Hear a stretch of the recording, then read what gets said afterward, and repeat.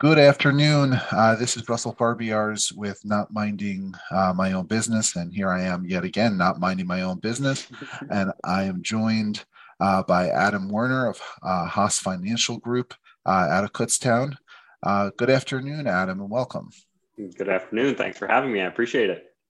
Sure. I'm thrilled to have you on the show. Can you tell our listeners a little bit about you and what you do?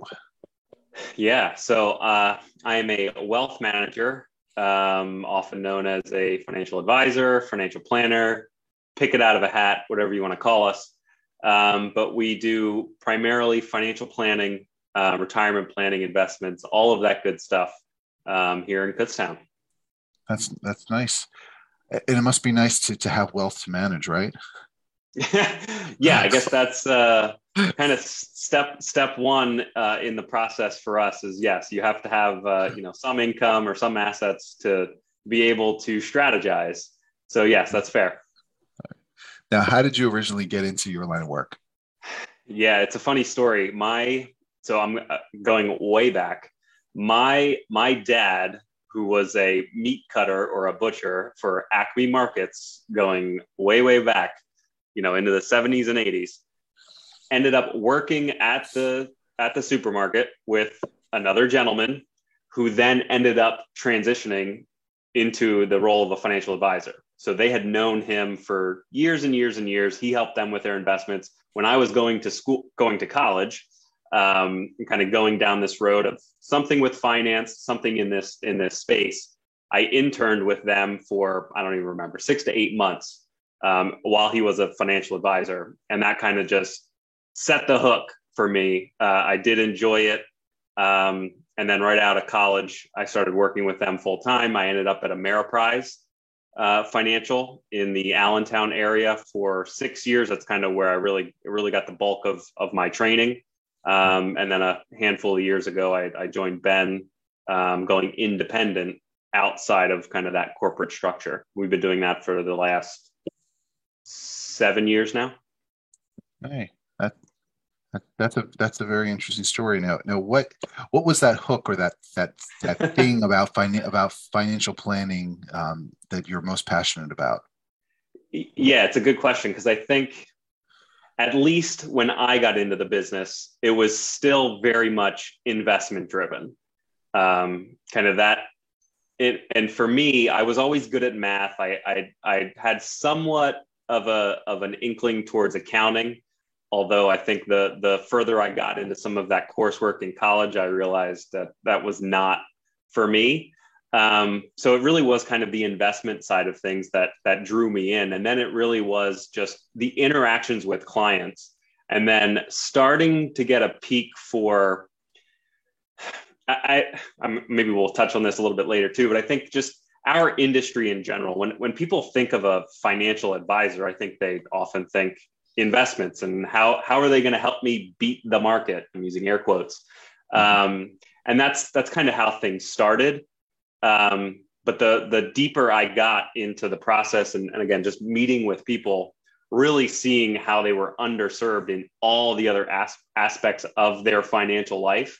And then that really kind of started. And so when I joined Ameriprise, they focused a lot on the financial planning aspect, which was great, but that was still within that corporate setting. It was still essentially just a funnel, the corporate funnel of do planning to essentially get to the end result, which was still selling some sort of product at the end of the day.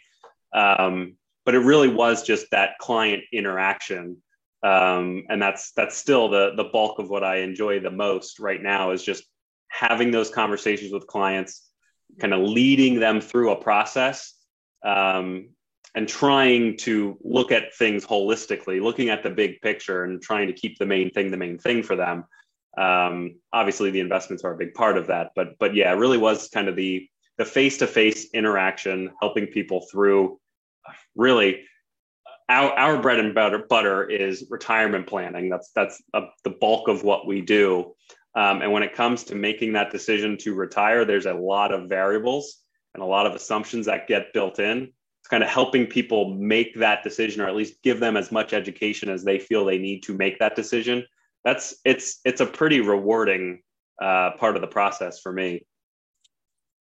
That's great. I want to break this down a little bit Yeah. because I think that I think that sometimes phrases are sort of thrown around and I don't know that everyone really understands it. Yeah. And so this might seem like real, so something really basic, but when you say financial planning, what exactly are you talking about?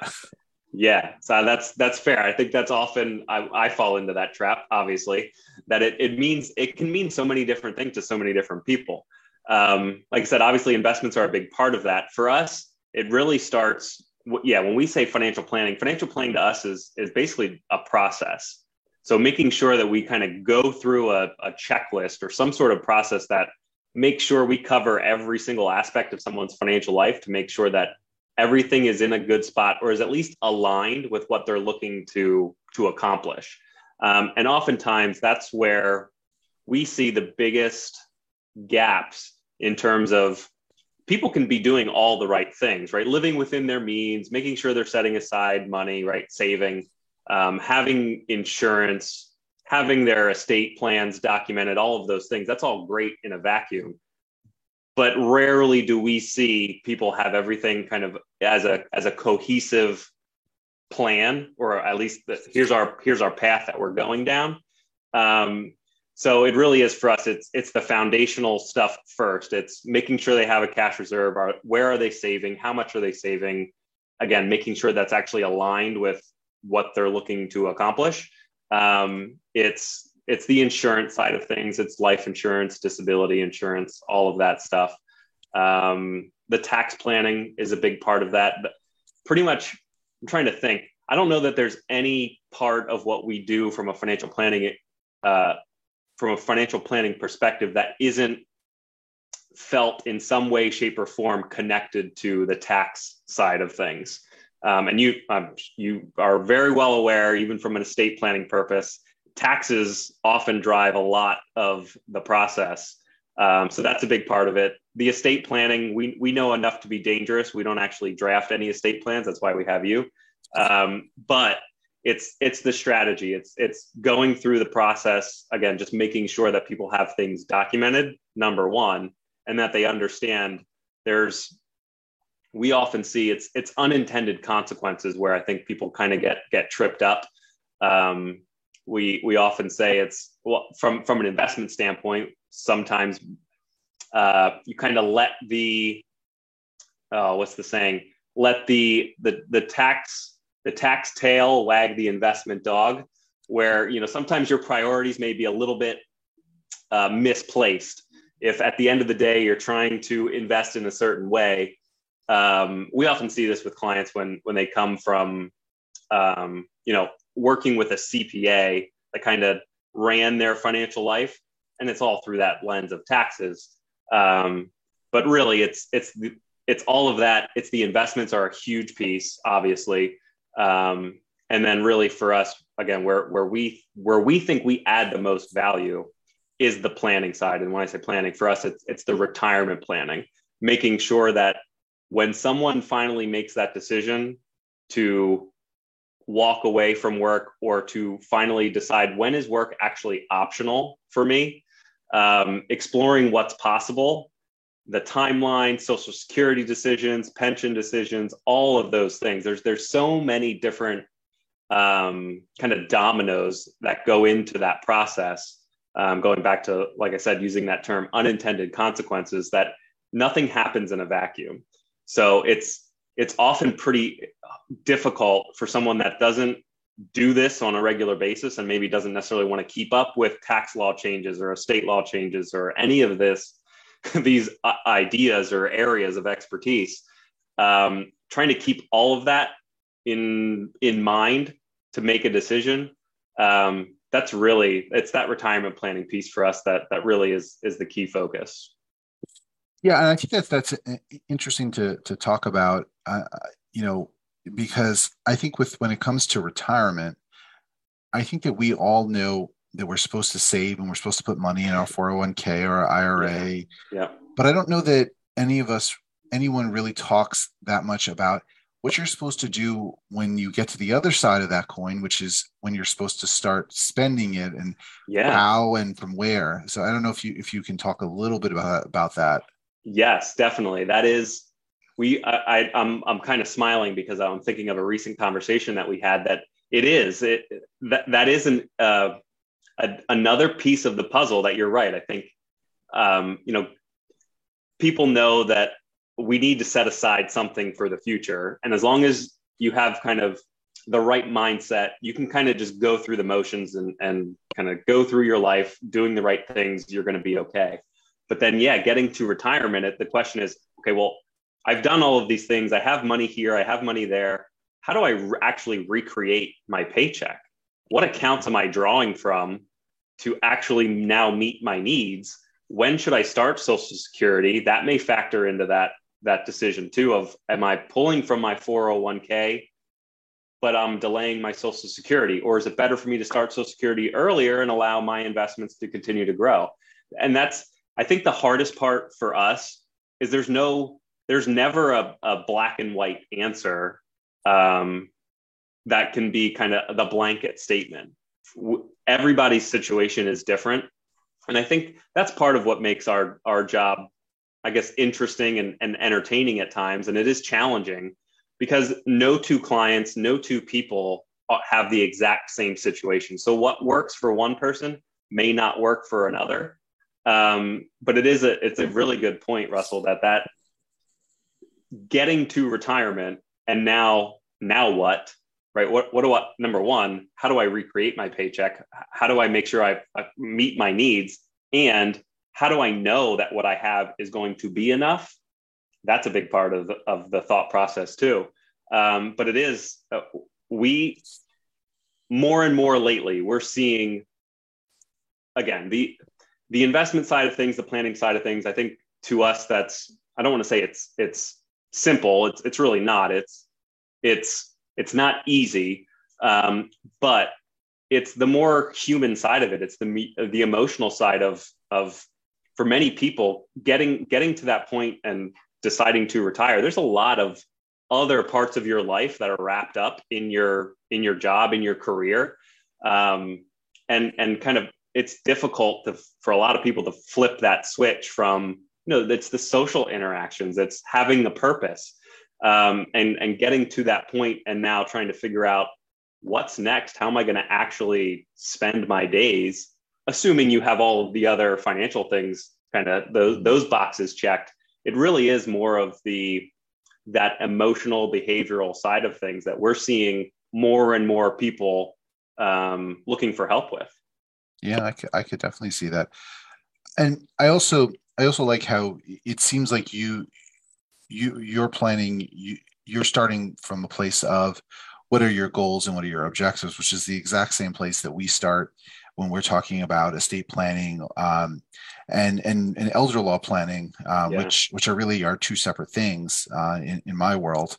Yeah. And trying to really understand what the client wants, out of whether it be their life or their retirement or whatnot. What does that process look like for you, though? In terms of trying to determine what are those goals for people? Well, yeah. If a potential client contacts you and they're going to go through the Haas Financial Group planning process, give us like the 30,000-foot view of what that looks like. Oof, yeah. So it involves a lot of questions. And really, and I'm sure that's no different from you. It really is just, we want to be able to understand what does somebody actually value? What are they hoping to accomplish?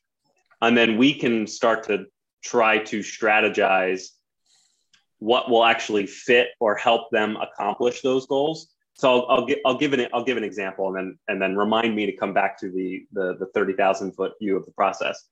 If somebody wanted to retire, say at age 55, what we would suggest for them is probably going to be way different than someone who says we want to retire at 65. Because there's so many different aspects of retirement or use the example again, I use 65, that's Medicare. So oftentimes the biggest hurdle for people who want to retire before age 65 is, okay, how do we cover health insurance? Where are we getting it? How much does that cost? Again, Social Security at 62 is the earliest that you can elect it. That's a big milestone. 59 and a half is a big milestone for being able to access, a retirement plan without a 10% penalty. So depending on what that goal may be, again, in this example, if somebody wanted to retire at 55, it may mean restructuring where they're saving. Maybe you're not saving as much into a retirement account. You're saving outside of a retirement account within an investment account, but not tied to retirement per se, to give someone the flexibility of where to access funds. This goes back to how am I going to recreate my paycheck from a tax perspective to make sure that they can accomplish what they want to accomplish. And something just as simple as retiring at a different age completely changes how we approach that process for them. And we also know that people's goals are not set in stone either. That's the biggest part, I think, for us that I am learning as we go through this process with people, that we can do a quote unquote plan for someone, and it's out of date the moment our document is finalized. It really is the ongoing process for us that is the valuable part, keeping people on track as life changes, things change, careers change, whatever. Making sure that as those decision points come, that we're kind of regrouping and making sure that what they want to see happen still is aligned with how they are going about things. So back to your question on 30,000 foot view, for us, that process really is trying to get to know somebody and their financial life within a couple of meetings on the front end, make sure that we're actually a fit for them and them for us, that they're actually interested in going through some of this more in-depth process. And then it really is on us to start to analyze some of their data, right? Share all of the important pieces of financial information that they have.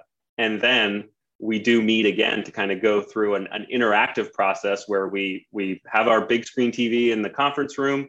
We'll throw everything up on there. We use our financial planning tool interactively, really to explore what's possible and start to, I guess, try to narrow down what. So sorry, let me take a step back. Sometimes people have a pretty well-defined goal of what they want using retirement. Again, here as the example, I want to retire at age 62, and I know I'm going to need $100,000 a year in retirement. And maybe there's some other variables, but this is what I want. And then at that point, oftentimes it becomes the math equation. You can quickly back into what somebody needs to do if it's that well defined. Oftentimes, though, it's more ambiguous in terms of I don't know when I can retire, or I like what I do. I don't necessarily need to retire, but at some point, I just want to know when I can walk away on my own terms. And I think for us, oftentimes it is just giving people that perspective or that education on, we think you're okay to retire tomorrow or yesterday. You don't necessarily have to take that information and do anything with it other than have that peace of mind to know that at any point you go into work and you just say, you know what, I don't want to do this anymore, or you have a bad day, or your boss is on your case over and over, or who knows what. Having that peace of mind to know that people can walk away at any point in time, knowing that they're financially independent at whatever point in time that is. I think that's a big piece. And we've seen that lately too, that just having that knowledge is enough for people to actually work maybe a little bit longer than they had originally anticipated. So the point being, there's a lot of work on the front end to ask questions, to understand, to analyze the data, and then actually go through that interactively with somebody. And the end result for us is really just a to-do list. So all of the advice gets consolidated into, here's who is going to do what, and then we tie some deadlines to it. And we try to do as much of that heavy lifting as we possibly can on our side for people that want to delegate some of that to us. but really that's the end result. It's that to-do list that acts as our agenda for the rest of whatever that time period is, 3 months, 6 months, a year, until we get through that, until the next life change happens, and then we're adapting again. Right. And so you said something important, like till the next life change. This is not a set it and forget it. No. And I say the same thing to a lot of my clients, that planning is a lifelong process. Yeah. And now, do you produce any sort of like written report that you provide to them?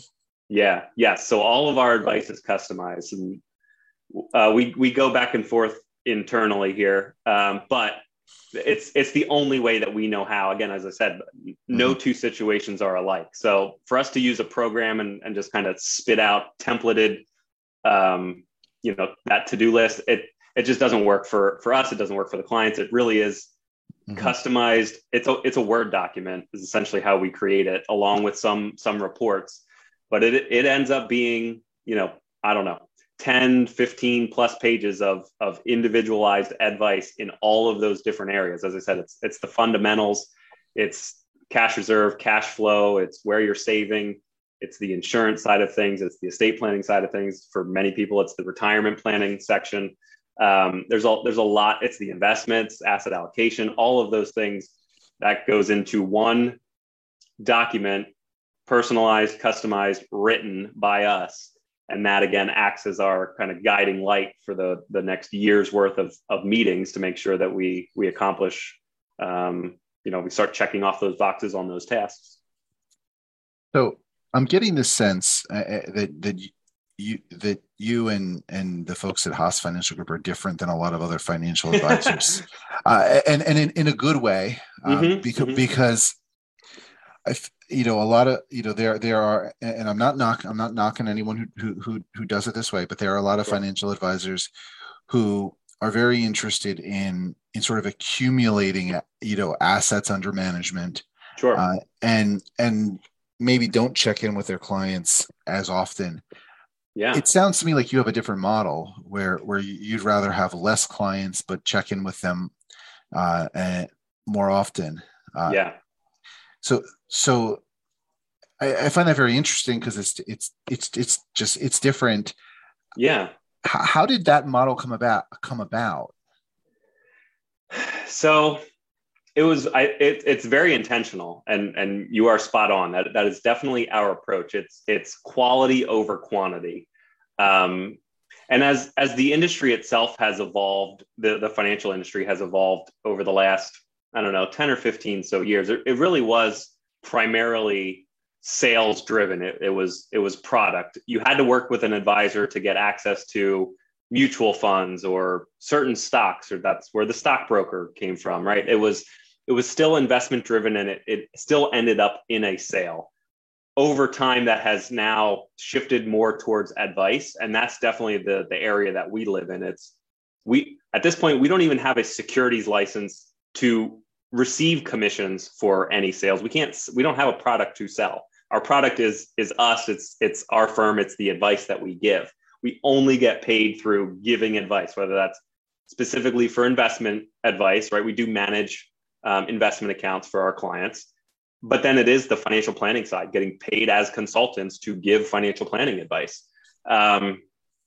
So I think, I forget where the question even started. Just that, I think our approach to building those longer term relationships is what's important to us. We don't want to fall into that trap, which again, I think was the case years and years ago, that you're just chasing the next thing, right? You have to, if you brought a client in, you sold them a product, you got paid, great. That's all well and good, but you start the next year with a clean slate. You're starting from zero again. Now you got to go out and find a whole other, new batch of people to sell to. And that sounds awful to me. We want to work with people that share our values, right? That have the right mindset. Again, we're not a fit for everybody, but people that want to make sure they're doing the right thing, and are open to making those adjustments. And that's where we see it really is for us being very thoughtful on trying to stay small to a certain degree. I mean, we are actively growing, and we'll probably end up, hiring a few more people by the end of the year as well. But we don't want to become a volume shop, because really because we lead with planning first. That is a pretty time intensive process. It takes some effort, not only on our end, but on the client's end too. And to make sure that we're checking all of these boxes in all of these different areas. Yeah, there's only so many people that we think we can work with and actually do the job that we think we're good at, which is adding value holistically, not just in any one area. So yes, I'm glad you said that, because we certainly feel that way from time to time too, that we definitely go about things differently. But we've been doing this for so many years now. It oftentimes just feels weird when we see different stories or we hear how people are still doing things in a way that for us is just so antiquated and just doesn't align with how we think. But that's just, a personal bias. It's hard to wrap my head around how, certain people in this industry are still selling products and still not focusing on the person on the other side of the table. They're still cold calling people like it's 1980, like it's 1985. Yeah. So I want to pivot a little bit here and talk a little bit about you. When you're, what do you do when you're not working? Oh man. So I have 3 daughters, so that takes some time. There's never a dull moment in my house. Always something that needs to get done. The list it never shrinks. I don't know if I'm guessing that's a common thing. But other than that, so I am an avid drag racer at Maple Grove Raceway. That usually starts about now. We've had a couple of races already this year, and that'll go through September, October. So it's, essentially half the year that we're racing. My dad got me into that. He's been racing for, man, I don't even know how many years, 50 years now, maybe at this point. My daughter, who is 17, is now racing the last couple of years herself. So we spend a lot of time, especially in the summers, at the track together racing. Well, that's a nice family hobby. Yeah. Now, do you build the cars together, or how does that work? So that's where I have limitations, because I am not a mechanic. I can do some things, but I am not. I can't tear an engine apart and rebuild it from scratch. So luckily, and my dad, as much mechanical acumen as he has, is still not that either. So we have good friends that are either mechanics or do have those areas of expertise. So yeah, we can do enough to keep ourselves going, but when things need bigger updates or bigger changes. So recently my dad's engine had to come out of his race car because he had no oil pressure. That needed to come out, sent to the engine builder and be redone. So it is one of those areas where, for me, the drag racing side of it, it scratches the competitive itch for me. I like cars. I like going fast in a straight line. But yeah, all of the behind the scenes that goes into that, and that maybe that applies to financial planning, right? It's the process, trying to remove variables, trying to keep things consistent. That's the hard part. Really, the fun part is when you're out there on a race day and just being competitive, with our fellow racers. How fast does your car go? So compared to a street car, it's considered fast, but really in the race car world, it's not very fast. So in the quarter mile, I go maybe 11.5, 11.6 seconds at 115 miles an hour.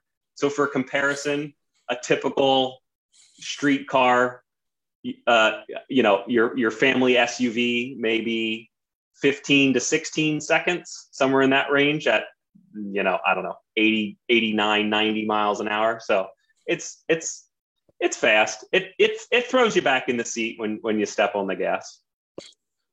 Wow. But I guess you're not weaving in and out of traffic, so it's a little different. No. It really is the it does that sensation of speed over time. You do become accustomed to it. So to the point now where the very first run of the year, like when we go out in April, usually it's in April for the very first time, that first run kind of resets that expectation. It kind of does surprise you that very first time you hit the throttle and you go right off the line, full throttle. That gives you that kind of that adrenaline rush again. But when you're in mid-season, you become just so acclimated to it. You kind of lose some of that sensation of going 115 miles an hour at the finish line. It is weird to kind of think of it in that way, but it is how it works. Wow. That's really interesting. I might have to come out and watch you race sometime, because that would be interesting to watch. It's an experience for sure. And you said you have 3 daughters, and so I God bless you for having 3. I have 1, and one girl can be enough. I can't imagine doing that times 3. So thank God for my wife, who, man, thank God for Amy. Absolutely. Now, are you originally from the Berks County area? Yeah, I grew up in Sinking Spring. Okay. And what's your favorite local restaurant? So this is a new one for me. Amy and I just discovered Savory Grill. I don't know if you're familiar with Savory Grill. It's in Lehigh Valley. Yeah, it's like Macungie-ish area. Seaschultzville, I think is what it is. Yeah. We went there for our anniversary 6 months ago for the very first time. I've always kind of heard of it, but never really went. And it is, we just went actually last weekend. It's quite an experience. It is. I don't know so we like to watch the cooking shows on Food Network, like the competition shows, Chopped, Guys Grocery Games, the Tournament of Champions, those kind of things. This was the closest thing that we could find locally that kind of gives you that feel of wildly different ingredients prepared different ways. So that's been our favorite. To be fair, we've only been there twice. But it is, if you're looking for an experience when you're going out to eat, it is a long dinner. It's been like 2 to 2.5 hour dinners, and it's an experience. But it's very different than, going to any other, local chain restaurant, for example. We'll have to check that out. I know we were talking about trying to check out Savory Grill. Yeah. And I can't recall if we've been there before, because we used to have a friend who lived out in that area. Okay. But yeah. Well, this has been a really interesting conversation. I feel like we've really gotten to talk a lot about about the financial services industry, and sort of understanding really a different approach to providing those services. Is there something that you think that people should be aware of about what you do or about your industry that they wouldn't otherwise be aware of? Yeah, I think I've kind of touched on this at different points throughout here. It's the for us. It's the focus on advice, not necessarily just the focus on investments. And I think that's often the biggest misconception when people find us or come to us along the way, that they think, I have this investment account, I retired, I just want somebody to help me manage that, and we can help do that. But really, where we see our value, the most impactful, is really making sure that all of the other pieces align with their, whatever that path may be for them, whatever those goals or values. Really, sometimes people don't even necessarily have a specific goal in mind. It's just, I know this is how I value family, money, relationships, whatever. Help me identify, how can I align what I say I want to do with how all my other, investments, accounts, all of that stuff is invested. And I think it really is just that difference between advice and product sales. The biggest, maybe not, I keep saying the biggest, the thought of, so we are, Ben and I are certified financial planners, which means we are held to the fiduciary standard. I think that's a buzzword a lot of people kind of hear and maybe don't necessarily understand what that means.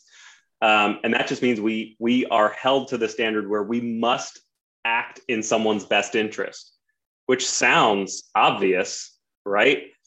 We should all want to work with people that are working in our best interests, but our industry is not everybody is held to that standard. As long as something is quote unquote suitable for a type of person that kind of meets the suitability standard, doesn't necessarily have to be the best thing for them. So I think that's kind of where we want to shine the light for us in our industry, is that, again, what works for one does not necessarily work for another, and making sure that you have somebody at the helm to coordinate all the different pieces of their life and have their best interests in mind. That's really where we want to kind of live in that area. And really it's how would we want to receive that service if we were sitting on the other end of the table? Oh, wonderful. Thank you, Adam. Adam Werner from Haas Financial Group in Kutztown. Adam, what's the best way for someone to reach out to you? I'd say check out our website. It's haasfinancialgroup.com. Feel free to shoot me an email, awerner@haasfinancialgroup.com. If anybody has questions, would be more than happy to help. All right. Well, thank you, Adam. And thank you to our listeners for tuning in to another episode of Not Minding My Own Business. Thanks for having me, Russell. I appreciate it.